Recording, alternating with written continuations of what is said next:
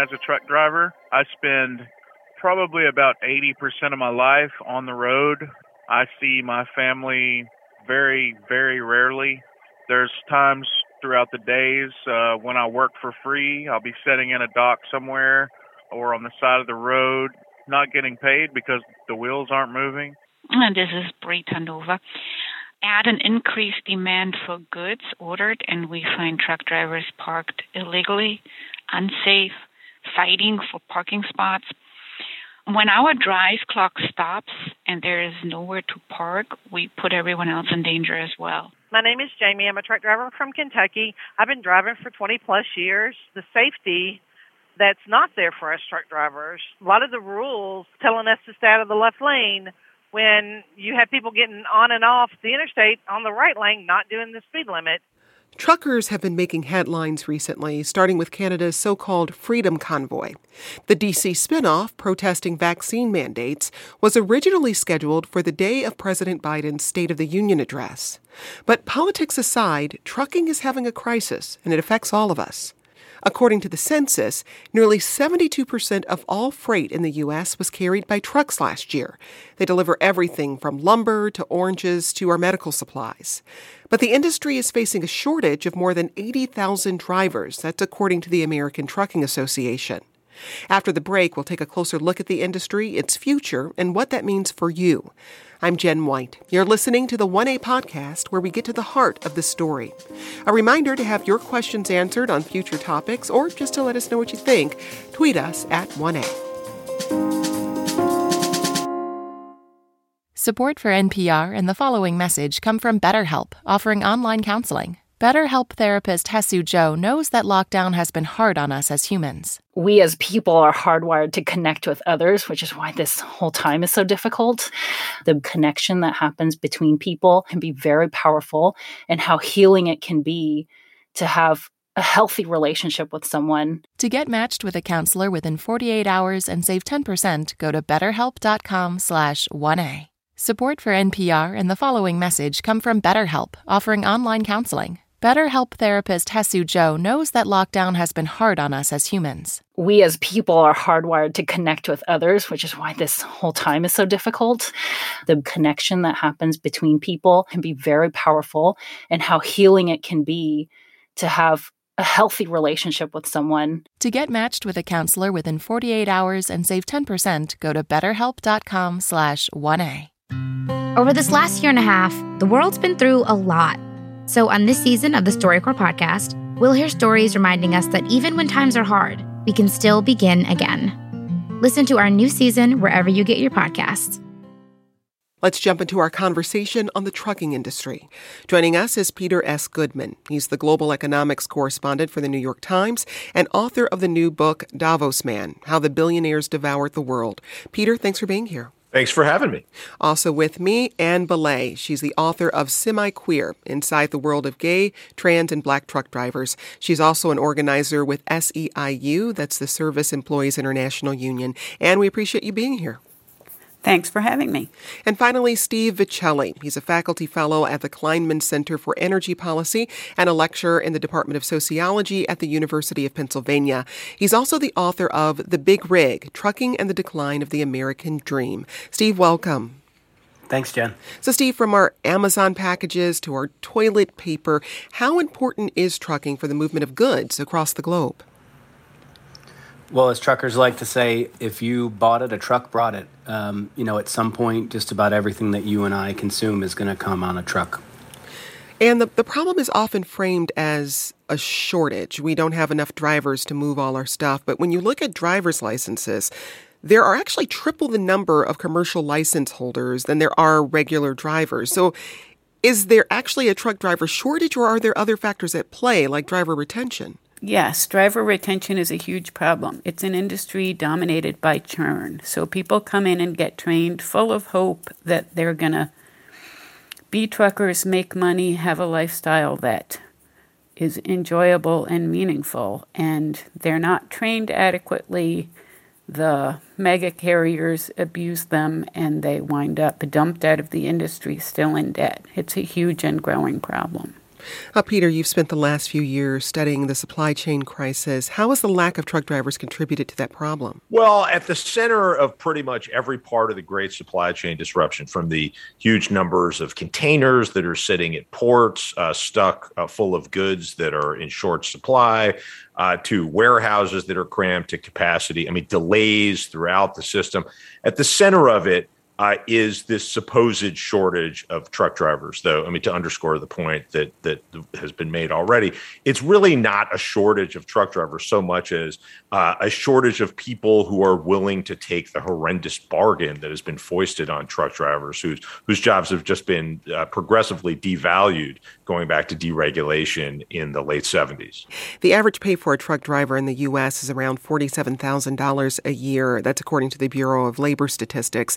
And that's an issue for a lot of drivers. The pay isn't great, and the hours are very long, and the work is arduous.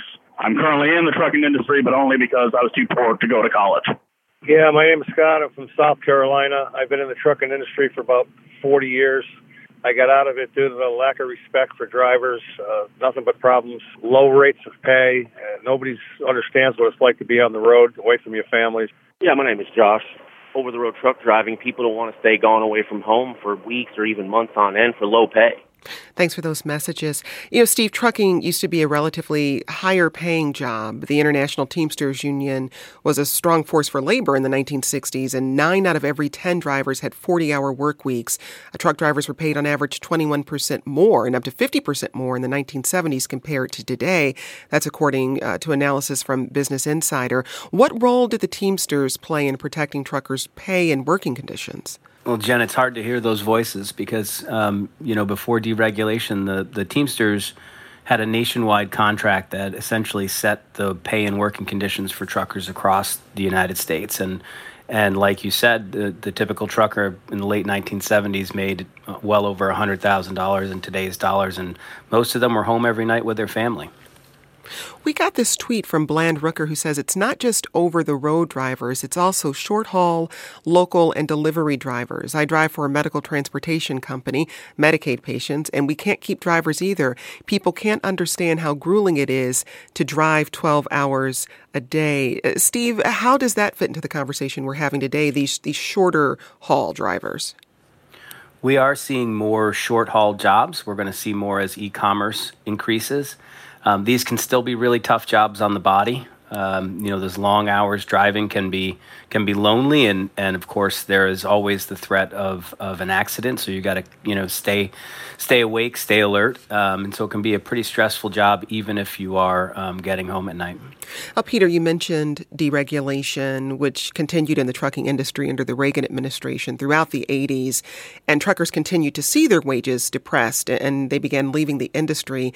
But this follows a shift in blue-collar work in America. So if we look at 1970, blue-collar jobs represented 31% of non-farm employment. In 2016, they represent just 13% of jobs. That's according to the Center for Economic Policy and Research. Connect the dots for us between deregulation and the drop in wages. Sure. Well, first of all, deregulation of the trucking industry actually started during the Carter administration, though a lot of the deregulation we should be concerned by did happen under Reagan and has continued under successive presidential administrations on both sides of the aisle. But essentially, the United States has been governed by this idea that we should organize our economy around the consumer. And as long as consumer prices are going down in the immediate term, then giant corporate mergers are good. Weakening labor is good. Labor is just in the way of cheaper prices and greater choice for the consumer. And the truck driver is just one very poignant example of many. The truck driver devolves from a solid middle-class profession. I mean, it's always been a tough job, truckers will tell you, but it's a decent way to support your family at a middle-class standard, to a cost that has to be squeezed out of the equation.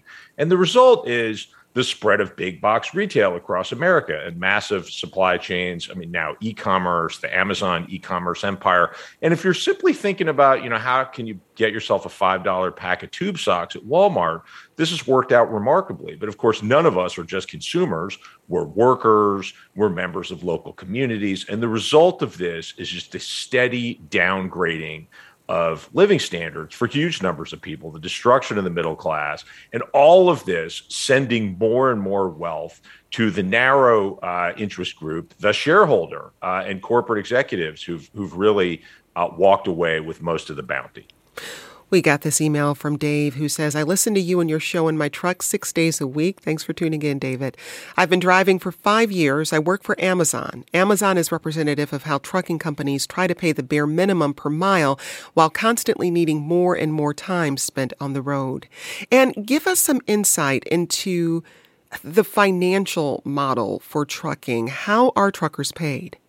Most truckers are paid by the mile. So whether you work for a mega carrier or whether you own your own truck, you agree to drive by them and you're paid by the mile. And that is partly because trucking is managed by the Department of Transportation rather than the Department of Labor. So all of the regulations that brought the 8-hour workday don't apply to trucking. You know, you've listened to people say that truckers drive 11 to 14 hours a day, and that's consistent and goes on for days and days and days. So, like farm workers, truckers still use a per-piece way of getting paid, and that allows a huge amount of abuse of the labor that truckers do. So, if there's a storm and you're not driving, you're not paid. If there's a road accident and you're held up in traffic, you're not going to make money. So one of the things this means is that you're likely to take a lot of risk so that you can make at least, a living wage. And that, changes the circumstances of the job and the circumstances for all of us who use the highways. But yeah, it's piecework. So it's like sort of Victorian women sewing lace collars. We thought that ended, but for truckers and farm workers, it's still the way that wages are structured. Jason emailed us saying, I am a new truck driver, started about 10 months ago, and I hear the same reason for the driver shortage everywhere. Pay. Many carriers, especially mega carriers, criminally underpay drivers. And health on the job is another one of the key issues we heard from a number of truckers. My name is Matt from Bakersfield, California. 30 to 40% of the time, the driver has to unload that trailer. You're going to take 4 to 6 hours. And I've had 2 back surgeries and 4 foot surgeries. It's not all it's cut out to be. My name's John. I'm from Middle Tennessee. Used to be a truck driver. I would suggest people be anything but a truck driver. You sit down for 11 to 12 hours a day, you're going to die of a heart attack because you don't do nothing. Hello, my name's John. I used to be a truck driver. I had a heart attack in 2017. And I'm still living, but they will not let me drive anymore. Thanks for those messages. Now, Ann and Steve, you've both worked as over-the-road commercial truck drivers. That means long-haul drivers, so you know firsthand some of the health problems that can come with working this job. I want to hear from both of you on this. Steve, why did your firsthand experience make you want to study trucking and start interviewing truckers? Well, I was interested in what drivers thought about that decline in pay and working conditions. And so when I set out on my research, I knew I had to actually experience what that lifestyle was like. And so I spent about 6 months training to be a driver and then working as an over-the-road driver. And, the time on the road was just eye-opening. I couldn't believe the amount of time that drivers sit unpaid. The conditions that they have to live in the truck, and then the time away from family. I didn't have kids at the time. Now I do, and I just can't imagine the weeks and sometimes months that drivers spend out on the road away from family. And what about for you? The thing is that the job is really fun. Like the actual process of driving, being up there, seeing the country, looking at the windscreen, feeling powerful and important. The job, the act of doing it is powerful. And it's really easy to focus on the problems, but it's also important to emphasize that people who do it love it. And I interviewed 66 of them, and they would be super angry at me if I didn't emphasize that They're not in this because of the money. They just really love the experience of feeling useful and important, and the adrenaline of the job and the kind of physical pleasure of switching gears and being in control. They're all really important.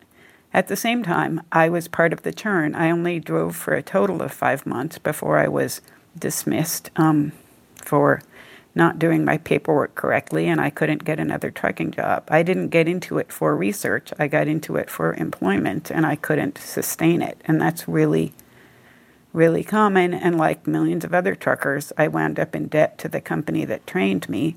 I didn't have time to pay off my training obligation before I was fired. So that's really common. I mean, a lot of people are seduced by recruiters who over-exaggerate how much money they'll make and then don't adequately train so that you wind up in more debt than you were in when you started. So what happened? So, it's two sides of it. It's super empowering, but also really hard to get a foothold. And what happened to that debt you were left with, Anne? I paid it. I wasn't in a lot of debt by the end, but, I was in some. And it took me a few years, but they were going to garnish my wages in my next job, so I paid them. Well, Peter, the cost for truck drivers to get licensed is now anywhere between $3,000 to $10,000, and those loans can be covered if drivers can complete 1 year on the job. But to Anne's point, how significant of a problem is debt for drivers who are starting out? Well, I'm stealing a line from Steve. It's a really excellent book, but he will tell you that debt peonage is at the center of the business model for many of the companies at the center of the trucking industry. And that certainly jibes with the bit of reporting that I did. I just spent 3 days driving alongside a trucker who was carrying a load from Kansas City down to Fort Worth, Texas, and back. There were multiple deliveries along the way. And it's pretty clear that Steve's book gets it, and what Anne is relating, gets it just right. That what we've had is this careful process of recruitment. The industry just requires new people willing to buy into, the mystique of life on the road and all the money you're going to make and the freedom. And there's a lot of predatory lending involved in terms of leasing the vehicles. It's not at all transparent how drivers are paid, and there's a lot of disappointment. I hate adulting, tweeted. I hold a Class A, and besides the pay, the worst part is you have to be perfect. You're always at fault, and one wrong move could cost you your livelihood. The job is very stressful, especially with having to certify mechanical issues when you're not a mechanic. Remember to join future conversations, download our 1A Vox Pop app, and leave us a voicemail. Support for NPR and the following message come from BetterHelp, offering online counseling. BetterHelp therapist Hesu Joe knows that lockdown has been hard on us as humans. We as people are hardwired to connect with others, which is why this whole time is so difficult. The connection that happens between people can be very powerful, and how healing it can be to have a healthy relationship with someone. To get matched with a counselor within 48 hours and save 10%, go to betterhelp.com/1A. Over this last year and a half, the world's been through a lot.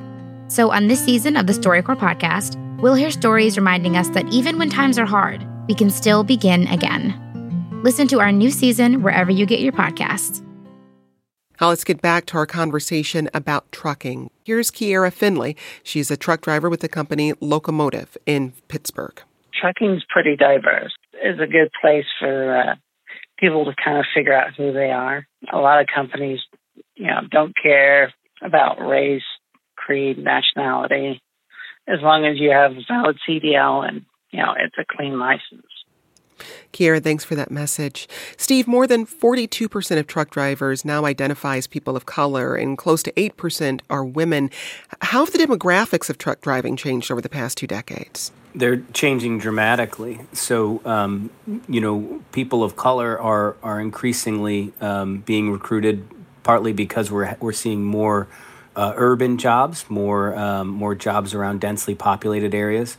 Historically, we've sourced truck drivers from rural areas where driving long distances to get to work hasn't affected your ability to do the job quite as much.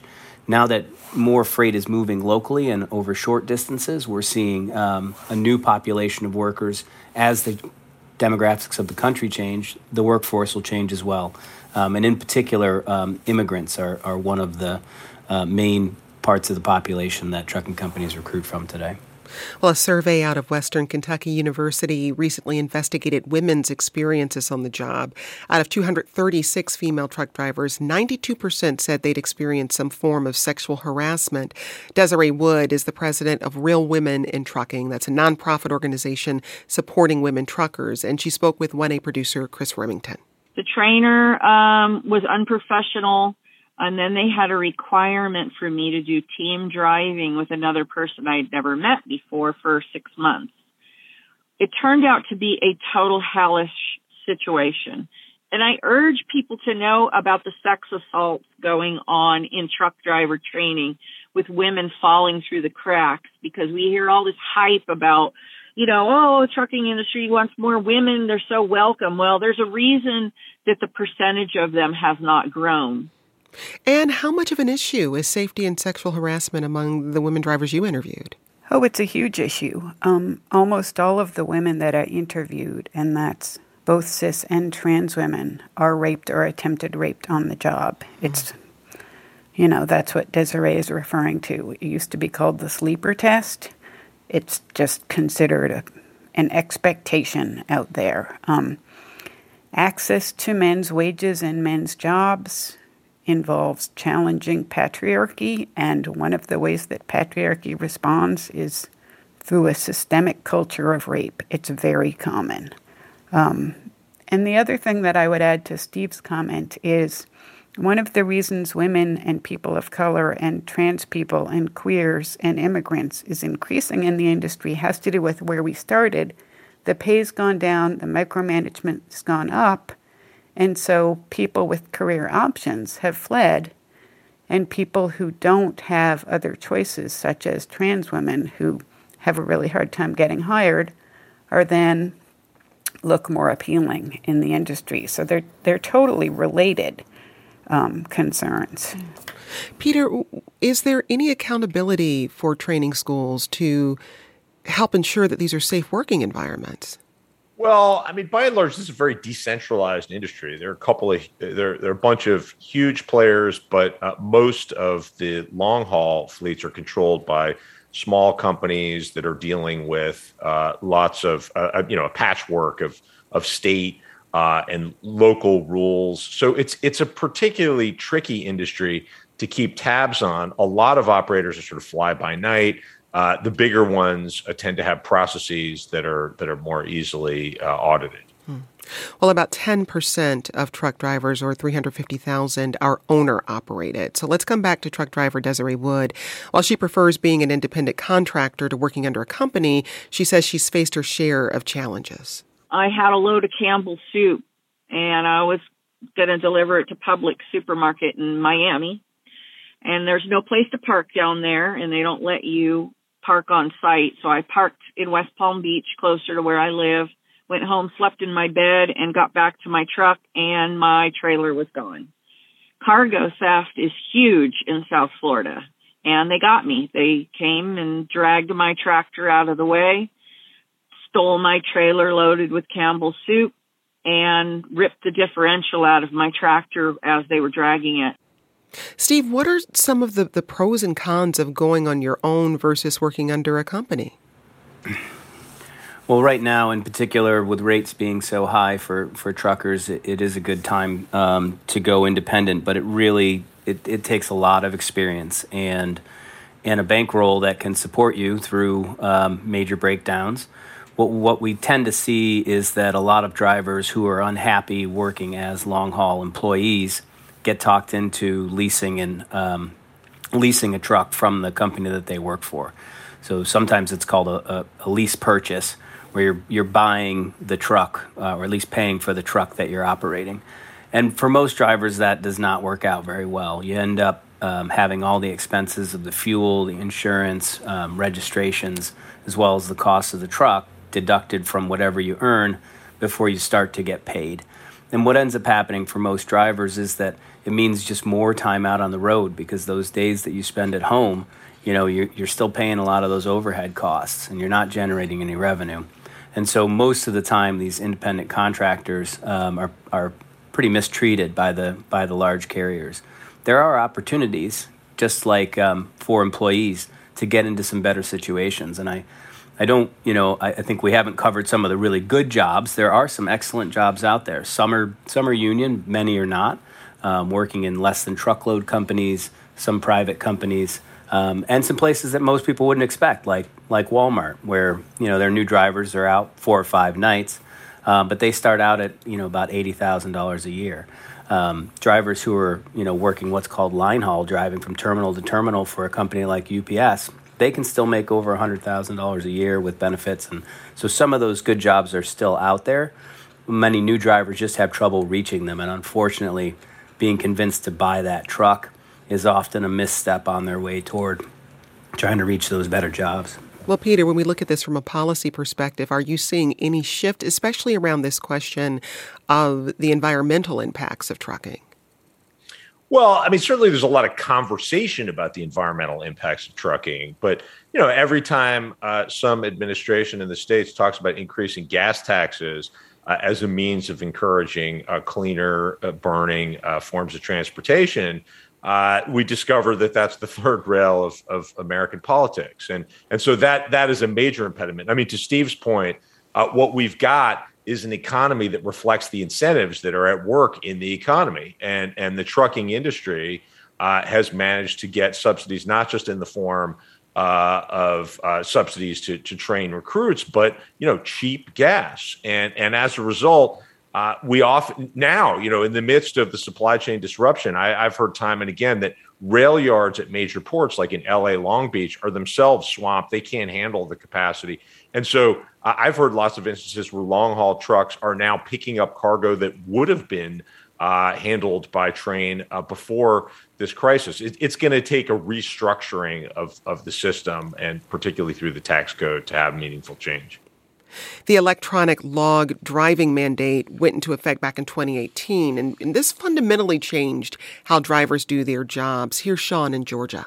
I believe that if we get rid of electronic logging and go back to paper logging and a 24-hour day with 10 hours to drive, we wouldn't need as many truck drivers on the road today. With electronic logging, you have 14 hours to get all your driving in. You got 11 hours to drive, but you only got 14 hours to do it. Steve, why were the electronic logs implemented in the first place? Well, Jen, the problem is that we have this long history of the decline in the wages and working conditions of truckers, which has meant that, so we economically deregulated the industry, and then we started re-regulating it to try to solve all the problems that we caused as drivers, had to push themselves and their time was wasted. And so the electronic logging mandate is really a consequence of the fact that we have so many inexperienced new drivers out there who don't know how to drive safely because they're new. You have to learn to, when you're a truck driver, you have to learn to manage the fatigue of that driving over weeks. And they work very long hours. And so what the electronic logging mandate does is it hampers, the professional driver who knows how to drive safely.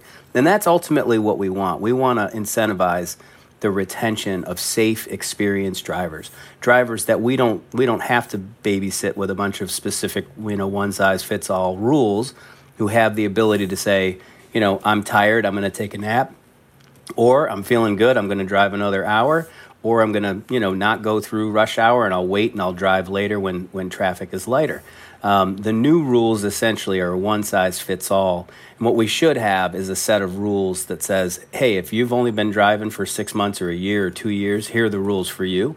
When you demonstrate that you're a safe driver and you've got 100,000 safe miles, then you get a new set of rules that says you make the decisions about when to drive and when not to. You're a professional and know how to be safe. At the same time, there's an estimated 130,000 large truck and bus crashes every year. That's more than double the total from 2009. So, Peter, I'm curious to hear from you about where that health and safety question comes into people deciding whether they really can drive, 11 hours at a time or more.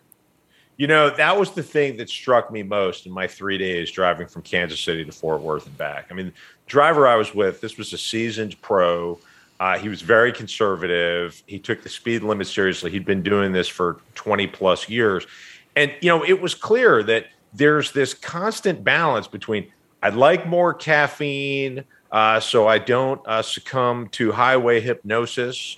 The tug of exhaustion is always there. But the more caffeine I drink, I know it's not good for my health. It's not good for my prostate. And I'm going to have to stop to go to the bathroom. I mean, these are the thoughts that fill the heads of the people who we're depending on, mostly people we don't think of very often. But now we're in the midst of this supply chain crisis. We are thinking of the humanity that is responsible for getting all this stuff to our doors. And they're thinking about the balance between their own safety, their paychecks, where are they going to park their rigs? I mean, that dictates most. I mean, as Ann was noting earlier, I mean, truck drivers are spending much of their time just calculating how am I going to find a place to park my rig that's going to be safe? And secondary to that is, will there be a decent meal? Will there be a clean shower? These are the real thoughts that are in the minds of our truck drivers. That's Peter S. Goodman. He's the global economics correspondent for the New York Times. Also with us, Steve Vicelli. He's an economic sociologist who teaches in the Department of Sociology at the University of Pennsylvania.